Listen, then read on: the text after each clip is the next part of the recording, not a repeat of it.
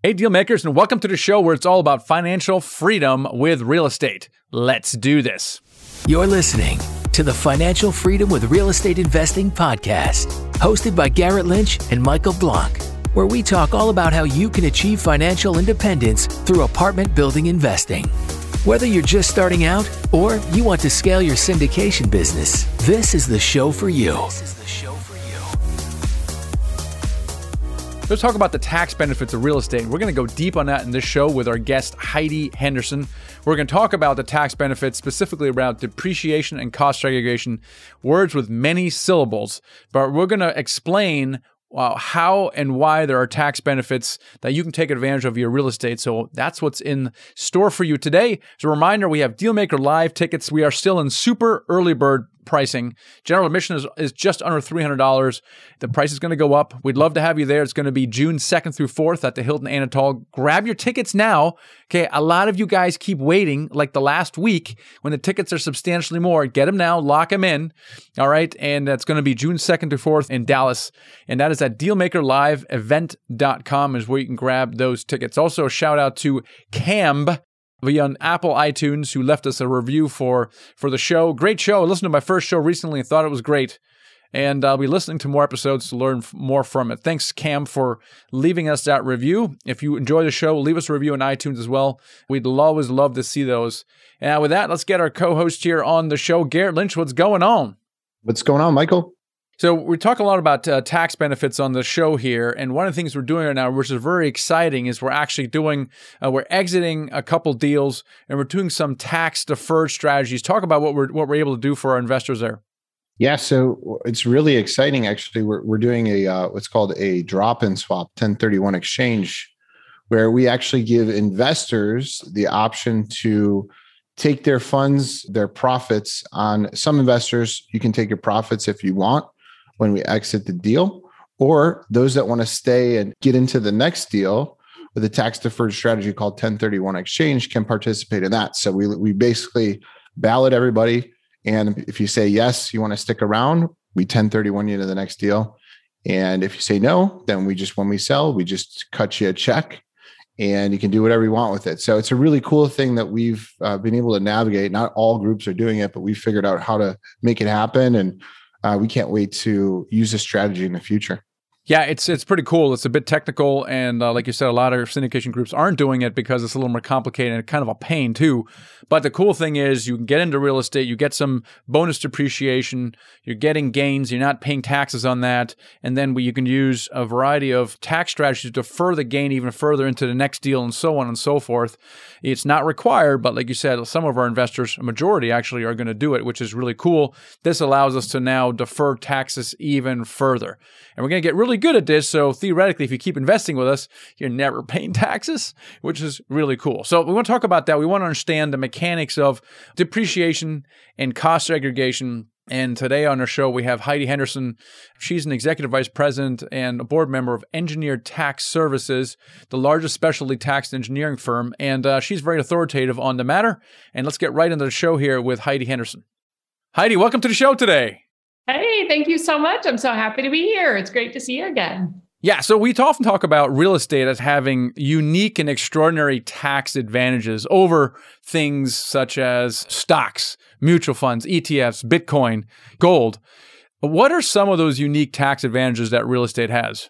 Yeah, I mean, it's unbelievable. A lot of times when I have conversations with investors and they start to learn about the tax advantages, it's like, wait, that can't be right. It's too good to be true. And then they're thinking, well, it must be that I'm able to write off certain things based on what I put down on the property. So here's the thing. You can go into commercial real estate as an investment property, and we're allowed to take depreciation. And just kind of going way back, really starting at the ground level, depreciation is ultimately saying that a building and its components have a certain useful life. The IRS says they'll last a certain period of time. And so they'll allow you to actually take a write-off, which is depreciation, a write-off of those assets as they're essentially being used up. So they're failing over time. Let me ask you about that, because it's obviously a useful life of a house is far greater than 2 or 3 or whatever decades, right? Why does the government give you or real estate investors a tax incentive? Like, do you have a theory? Yeah, no, it's a great question. So this is the way you have to think about it. Yes, a property, let's call it a rented house, we would think would last longer than this 27 and a half years in which we get to depreciate it. So we're writing it off. And in theory, in 27 and a half years, it has zero value. And you think, what? Why? The interesting thing is, I don't actually know who came up with that period of time. 27 and a half years is 39 years for commercial buildings, but residential is 27 and a half years. If you think about it, if you honestly did buy a building and you did nothing to it, literally nothing, you don't replace the roof, you don't replace windows, you don't replace floors or HVAC or anything for 27 and a half years, it likely has little to no value. It's probably leaking. The roof is leaking. The walls are now damaged. The insulation sheetrock's crappy. The floor is awful. The appliances are dead. So that's actually what it is, that we think, well, in 27 and a half years, of course, this is still going to have value. But in reality, we're having to do improvements ongoing. We have to replace our HVAC and our air conditioning and our water heaters and our roofs and all of those things to really keep it functional. So that is the period of time that the IRS says, if you did nothing to this property, it would actually be pretty poor condition and have very little value at the end of that period of time. All right. Okay. I understand from a practical value, it says this house will no longer be worth anything if you do nothing. Nevertheless, I think the U.S. is one of the very few countries in the world that gives you tax incentives that are so extraordinary, called depreciation. How does it work in a practical matter? So I have a house, townhouse, rental property, whatever.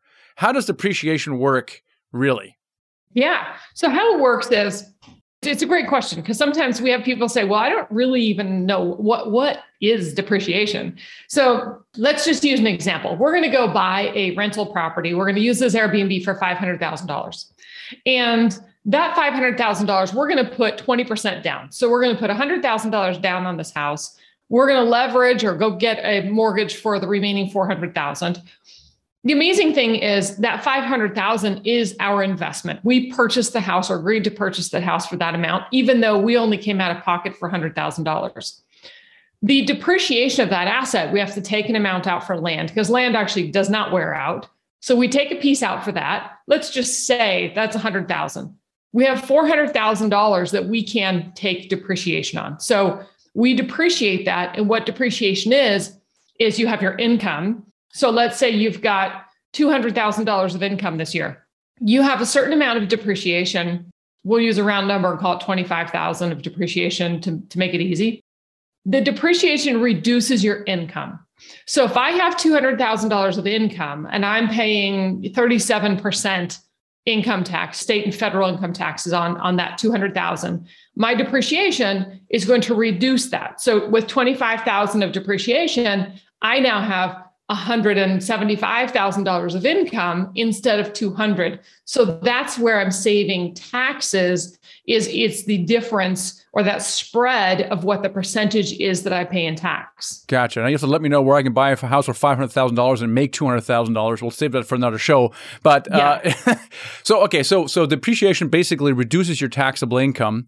Mm-hmm. And so then there's thing that called bonus depreciation. It sounds like an extra, like a bonus, but what is bonus depreciation versus, I guess, just regular depreciation? Yeah.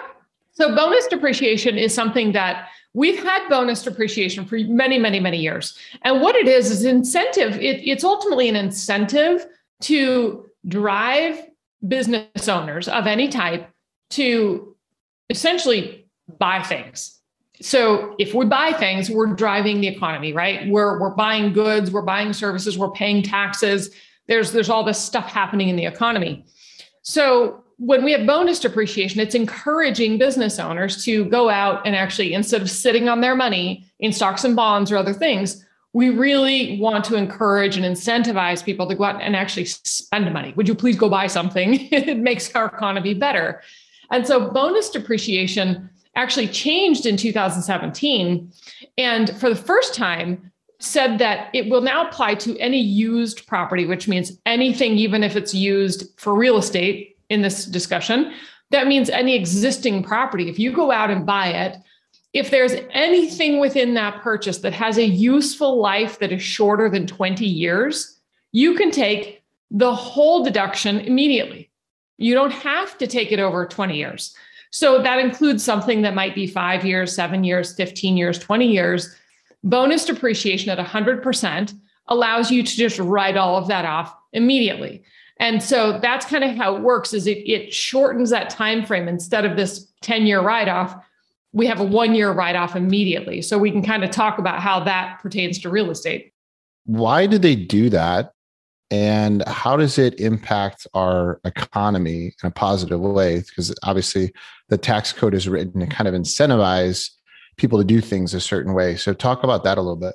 Yeah, absolutely. So there's two reasons why the IRS or legislators would choose to adopt something like bonus depreciation. Again, it's a stimulus, because the interesting thing is, if people aren't spending money, if they just start, grasping and holding and clinging on to things and become hoarders, so to speak, what happens is our GDP goes down. So our gross domestic product reduces because we don't need to produce as much. People aren't consuming as much. So we have to keep consumerism flowing. So in 2017, when this Tax Cuts and Jobs Act was passed, and continuing through COVID, one of the biggest issues is if people stop buying, if they start saving like crazy and they're not spending money. We were called back probably 5-6 years ago. We saw a little bit of a downturn in that activity, people buying things. And so there are two reasons why that becomes an incentive that's positive for the economy. One is because as you're buying goods, that money is stirring up, it's driving the economy, right? We're buying things that are being produced. There's taxes that are also paid throughout that. And so that goes with anything. Right now we're incentivized to buy private jets. We're incentivized if you buy a vehicle for business purposes, not personally. We're incentivized, same things like actually for personal vehicles. If you buy an electric vehicle, there's a great tax credit to help actually pay for a portion of that, because we want to try to get people to do the things we want them to do.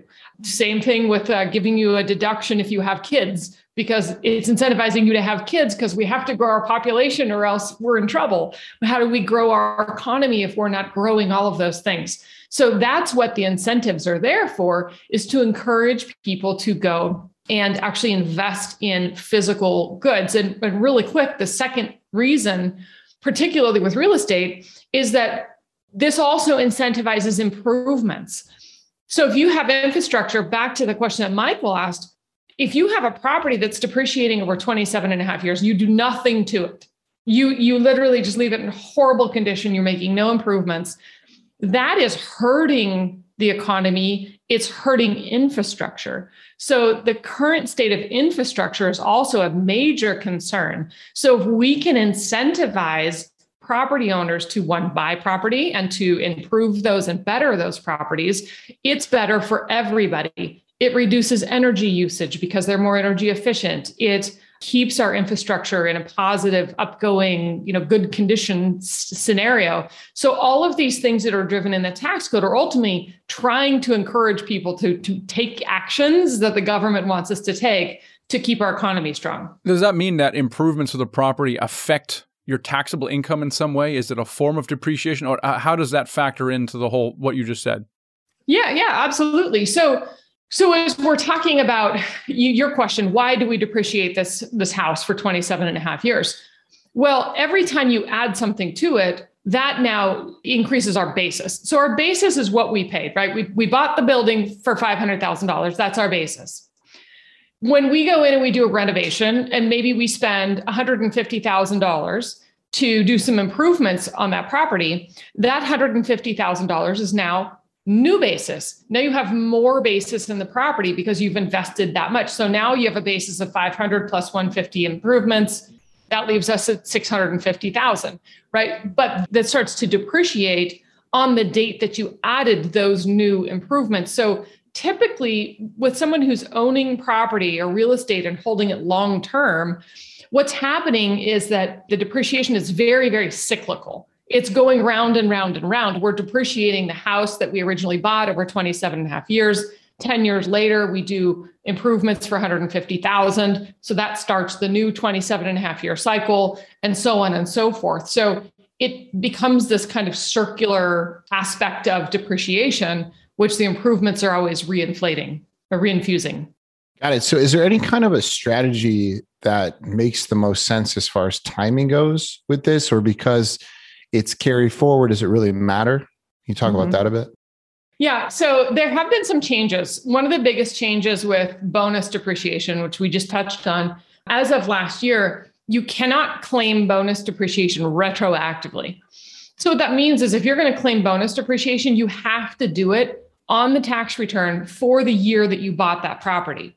So if you bought it in 2021, you need to do your analysis and claim the depreciation on the 2021 tax return in order to claim the bonus depreciation. So that's significant because otherwise you can't claim bonus. You can still accelerate some of the assets, but you don't get this big lump sum we see on the bonus side of it because of how those rules are changing. So that's one reason that it makes sense to look at a property as soon as you actually buy it, as soon as you close on that, and that's a new asset. The second reason is that when you own real estate, particularly if you're planning improvements, we see so many investors buy property with a plan to then improve or renovate or upgrade those properties, especially in residential housing or multifamily. That's a really common scenario. So looking at the property immediately upon purchase is ideal so that you can outline all of those things that are essentially acquired on the date of purchase. And then as improvements are being made, you can add those new things. You can also take the old things out. So it's as if we want to identify everything on site as inventory and make sure that we're outlining that. So ideally, as soon as you buy a property, it's nice to kind of put that foundation in place. No pun intended, from the standpoint of having that inventory breakdown of everything that you acquired. Do you feel like you're stuck with your multifamily syndication business? Have you tried various different things and it just kind of petered out? You know, it's not your fault because it's really hard to do this on your own. If you want to work one-on-one with a full-time syndicator, then check out our mentoring program. It's at themichaelblank.com/mentor, because that mentor is going to help you do your first deal much faster. And they're going to help you avoid some of the pitfalls and the big mistakes you can make in the business. So if that describes you, check out our mentoring program. In fact, we guarantee that you'll do your first deal in the first year. It's the only program that we know of that does that. And we'd love to have a conversation with you. So go to themichaelblank.com/mentor, fill out a short form, and then we'll have a conversation. Looking forward to it. Yeah, depreciation is a magical thing. So when an investor invests in one of our deals or another syndication, for example, and they invest, let's say, $100,000, and we send them $10,000 in distributions, you know, they have income, and then all of a sudden they have a $50,000 taxable loss on their K1. And because of this bonus depreciation, because we can write off so much in that first year, and then that carries forward. So now they have a $50,000 taxable loss. Next year they make another $10,000, and it eats into that. Now they only have a $40,000 loss, and they're not paying any capital gains on this thing. It's magical, right? But what do you have to do, or what do we have to do, the operator? What do we have to do so that we collectively can take advantage of this form of accelerated depreciation? Yeah, I mean, really the foundational part of outlining all those assets and accelerating depreciation is utilizing a cost segregation study. So cost segregation, I think, is becoming more mainstream, and there's much more information out there in education about that concept. But cost segregation is really applying an analysis to a building so that instead of just simply looking at the building as an asset, we're looking at 10,000 different assets. You just paid $500,000 for this house. You can choose to take your standard deduction, which we described. That would be our $400,000 divided by 27 and a half years. Standard deduction, super easy. Your CPA can drop that on the tax return and call it good. But with the cost segregation, you're really choosing to say, hey, I want to itemize my deductions. It's exactly the same as when you file your personal tax return and say, do I want to go through the extra work to itemize? It's going to take me a little extra time, and I have to pull my receipts and make sure I've got all this documentation to support it. But if I itemize that, I'll probably have a larger write-off. And that's what the cost segregation study does. It creates the itemized breakdown of assets for that home where we're seeing, look, we didn't just buy a house. We bought appliances and counters and countertops and carpeting and windows and roofing and some bushes outside and a sprinkler system and all these different things. And that is really where we're able to pull things out of sort of just that house designation and begin to take advantage of the bonus depreciation rules. Yeah, that's great. And we definitely take advantage of the cost segregation studies. But a question on that. So there's a lot of companies out there that do this. What should you look for in a company that does these kind of studies? How do you go about doing that? That's a good question. So, in the industry, I've been in this industry. I'm an accountant by education, but have always really been in real estate. So in the last 28 years, my whole career has been real estate specific tax strategy and structuring. And so it's interesting because cost segregation, I think a lot of people don't realize that there really is no quote unquote standard cost segregation.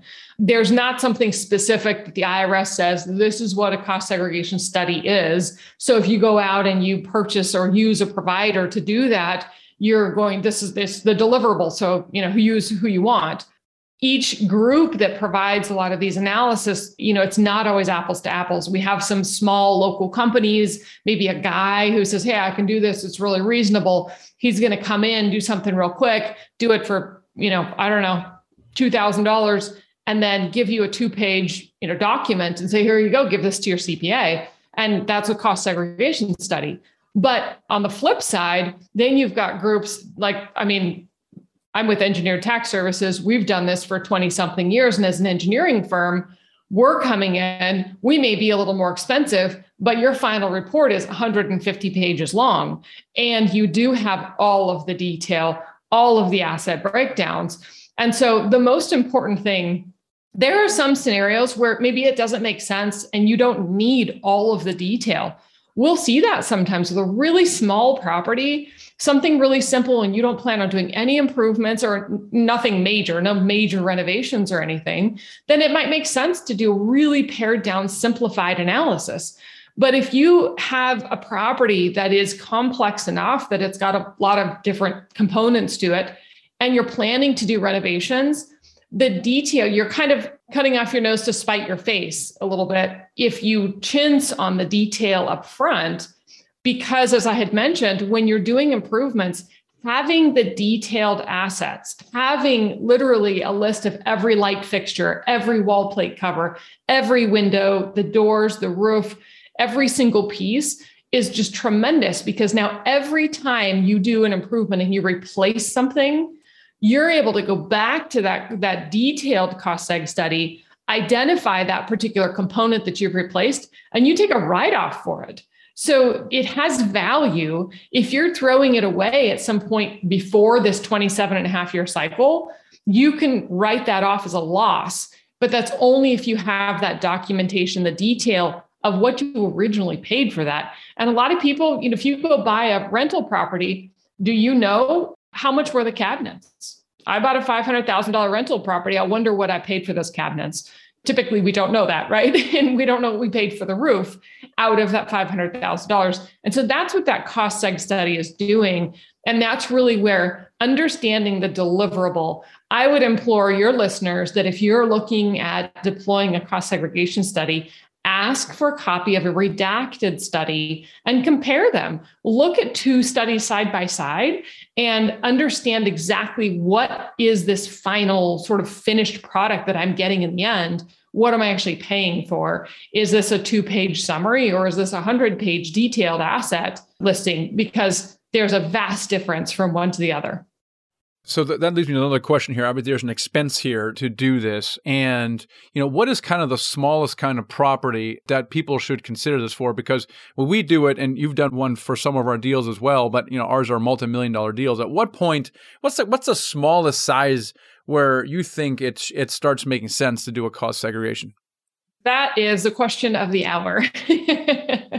So it's been really interesting. We have seen a huge shift with cost segregation and where that gets applied.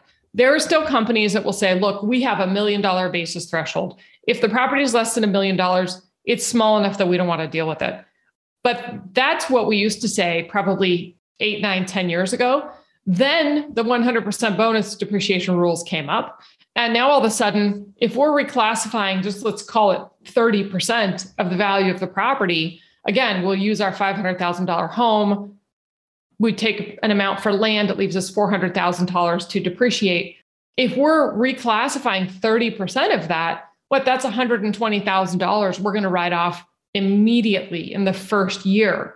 So that's a huge lump sum. So now, because of bonus depreciation and some significant changes to technology and automation, we're able to do virtual site visits without physically going on site. You take a large lump sum benefit right up front, and we can still do a full analysis. So now, because of all of that, we are doing rental properties that people are buying for $100,000, $125,000, $150,000, $200,000. Condominiums are buying, up at Tahoe or around. We're still doing small properties and seeing significant benefit. So to answer that question, almost any property is a good fit. It tends to make sense now, but the caveat is how much taxable income does that particular investor have? And what is the percentage of tax they pay? So it's really more looking at how much they can use and what the ultimate cash savings is. All right, so help us with an ROI on that. So it sounds like it's not so much the property itself. It could be as little as $100,000. It's more around the tax situation, and everyone's situation is different, of course. But if I'm trying to sit there, I'm just like, should I call up Heidi to do a cost seg that costs me thousands of dollars? Like, what is your counsel on helping people calculate or at least understand the ROI of making that decision? Yeah. So we can take some very, very basic information and provide a cost benefit analysis that spells out and calculates all of that out upfront. So first, what is the price? Secondly, what are we estimating the benefit is going to be? I mean, using the same scenario that we're using, just because it's easy. Again, we've got $500,000. $400,000 is our depreciation amount. So if we're reclassifying 30%, which means 30% are assets that are not structural. These are 5 or 7 or 15-year things. They qualify for bonus depreciation. So if we're going to write off $120,000 on this $500,000 purchase, it's interesting because we said, okay, we put $100,000 down. We leveraged $400,000. Year one, we have $120,000 deduction. So that now we want to calculate out by someone's tax rate. Now, if we're in Florida, we've got no state tax and they make $150,000 a year, maybe they're paying 28% in taxes. Okay. So for $120,000 of depreciation, that would save them $33,000 in taxes.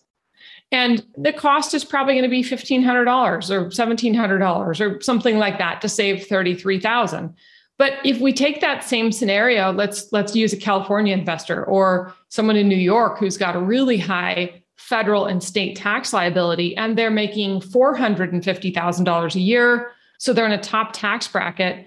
In California, they could be paying almost 50% tax. They could be paying very realistically 47, 48% tax. So if we call that 48% tax, that would be a $67,000 tax savings. So the cash benefit on the same property with the same cost seg for a California investor at a 47% tax is saving $67,000. And in the same scenario for a Florida taxpayer in a low tax bracket because of their income level is saving $33,000.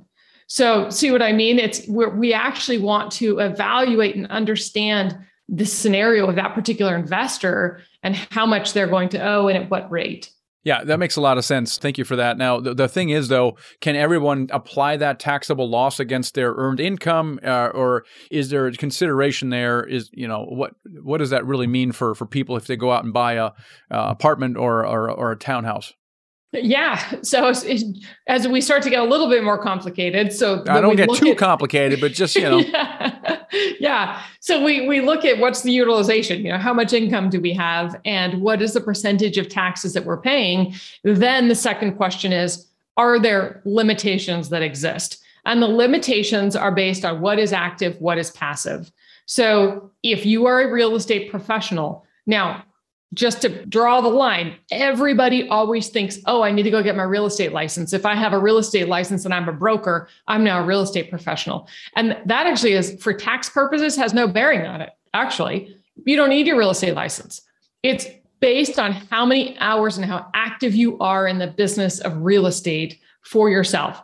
Is that your primary source of income?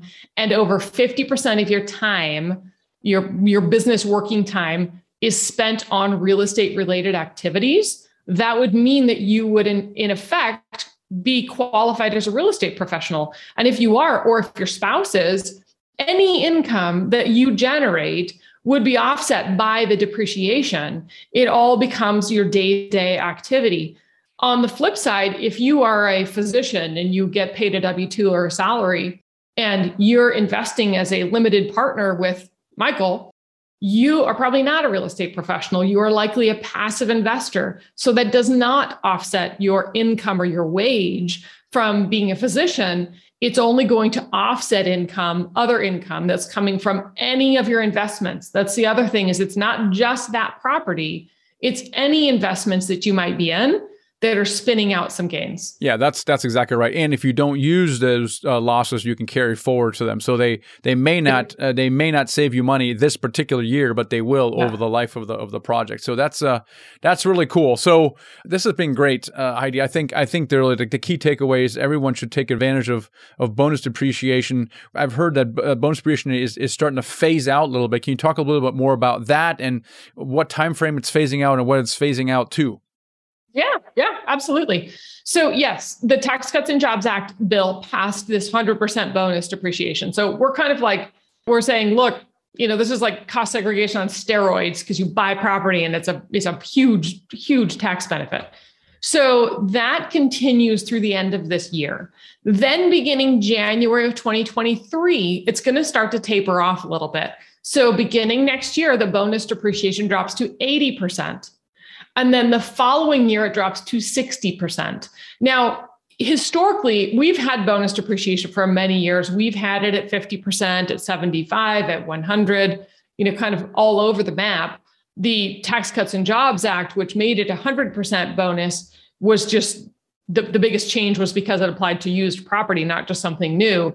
So that is still going to stand. It's just going to be at a shorter amount. We would anticipate that will be changed and extended going forward. So that typically has bipartisan support, but it also tends to look at the state of the economy. How are things going? How are people spending? How is infrastructure being cared for? And, are people, improving buildings? And is there enough incentive out there to do so? That will really determine if we're going to see that continue to extend out past the next couple years. It's going out for the next 5 years at that 80, 60, and then tapering from there. So we're good for a couple of years, and then we'll see what happens. Take advantage now while we still can, guys. It's a fantastic benefit. Even if it goes away, we still have depreciation, which is still better than almost any other investment as well, and we're still going to use cost seg for that. Heidi, how can people find out more about this and connect with you? Please connect with me. My direct line is always available. My phone number is 801-564-4464. You can look me up on LinkedIn, Heidi Henderson at Engineered Tax Services. So I love LinkedIn, and the messaging actually works pretty good. And my email address as well. You can always contact me directly at henderson@engineeredtaxservices.com. It's terribly long. But again, if you look on LinkedIn, you'll be able to find me there. It's been great. Thanks for catching us up on depreciation and tax laws. So thanks again for being on the show. Absolutely. Happy to be here. So good to see you again.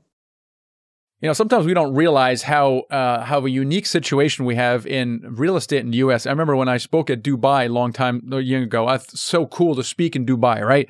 And I'm talking about real estate and cash flow and all this crap, and it's like people are looking at me like with this kind of glassy eyed, and I didn't understand why the audience really wasn't resonating with me. I was very excited about this thing, and they're like, "Michael, I think you're a little off base." I was like, "What are you talking about?" I said, "I don't think this exists in the world, except maybe in yours." I was like, "What are you talking about?" I said, look, the way we invest in real estate is we buy a flat in London and we hold it for 20 years and it goes up. Okay. There's no cash flow. There's no tax incentives. I don't know what you're talking about. And so it occurred to me that the real estate we have in the U.S. market is super unique. It's unique because we can find something that cash flows after the debt is paid and the expenses are paid. And then on top of that, we get tax incentives. And so the major tool for that is depreciation at the high end, and we can accelerate that and write off more with cost segregation. So it's literally has to be in your toolkit. Yeah, it's one of the biggest benefits about real estate is so you have appreciation, cash flow, and then cost segregation, so tax incentives. Those are the three main drivers of every investment in real estate that, and in different forms. So in multifamily, we like that risk profile the best, obviously. That's why we stuck with it, because you have multiple families that live on your site, multiple people that live on your site. On the operational side, the risk profile is really, really good as well. So it's really a unique investment vehicle. And it's something that, you add this piece in that not everybody knows about, and you're just set up for success. And one of the things I love that we were able to talk about is that the size of the property. I always wondered this, like, so you have to do the cost segregation study, but when does it make sense to not do it? And she's like, well, really, because of 100% bonus depreciation, it doesn't really matter the size right now because of the benefits that you pick up. Yeah, that's really interesting. And it was different last time we had on a show a long time ago, and it was a little bit different. But the cool thing about it is if you set up a call with her, she'll give you the analysis, and she looks at a little bit more of your tax situation, which is really cool. And you can make a better decision that way. It's pretty unusual. So if you're an active investor, definitely work this into your deal. It costs several $1,000s. She'll let you know how much it costs us. Work it into your underwriting as a closing cost or closing expense and just make it work. And then the good news is that you as a GP get the benefit of that as well as your investors as well. And if you're a passive investor, man, it's magical. I mean, the stock market does not give you this. Gold does not give you this because you got to pay capital gains tax on these things. So it's really cool. So if you're interested in investing outside the stock market in something like real estate, we'd love to have a conversation with you. If you're totally new to this, we have a report for you called What's the Better Investment, Stocks or Real Estate? You probably already know the answer, but we kind of show you the differences between the two and what some of the pros and cons are. And that's at themichaelblank.com/report. If you're already ready, like, Michael, how do I get involved? If you're ready to invest with us, have a conversation with us at Nighthawk Equity, which is our investing firm. You can find us at nighthawkequity.com. Just click the join button. You can schedule a call with us, and we can share with you some of our upcoming opportunities. So hopefully you guys take advantage of these amazing tax incentives that the government provides us, and hopefully you can use that for your own investing. And with that, catch you next time. Thanks for listening. Take the next step toward financial freedom by checking out our Freedom Vault, where you can find free resources to help you with apartment building investing. Whether you're an active investor just starting out, or looking to scale your syndication business, or looking to invest passively, head over to themichaelblank.com/vault to gain access to our Freedom Vault.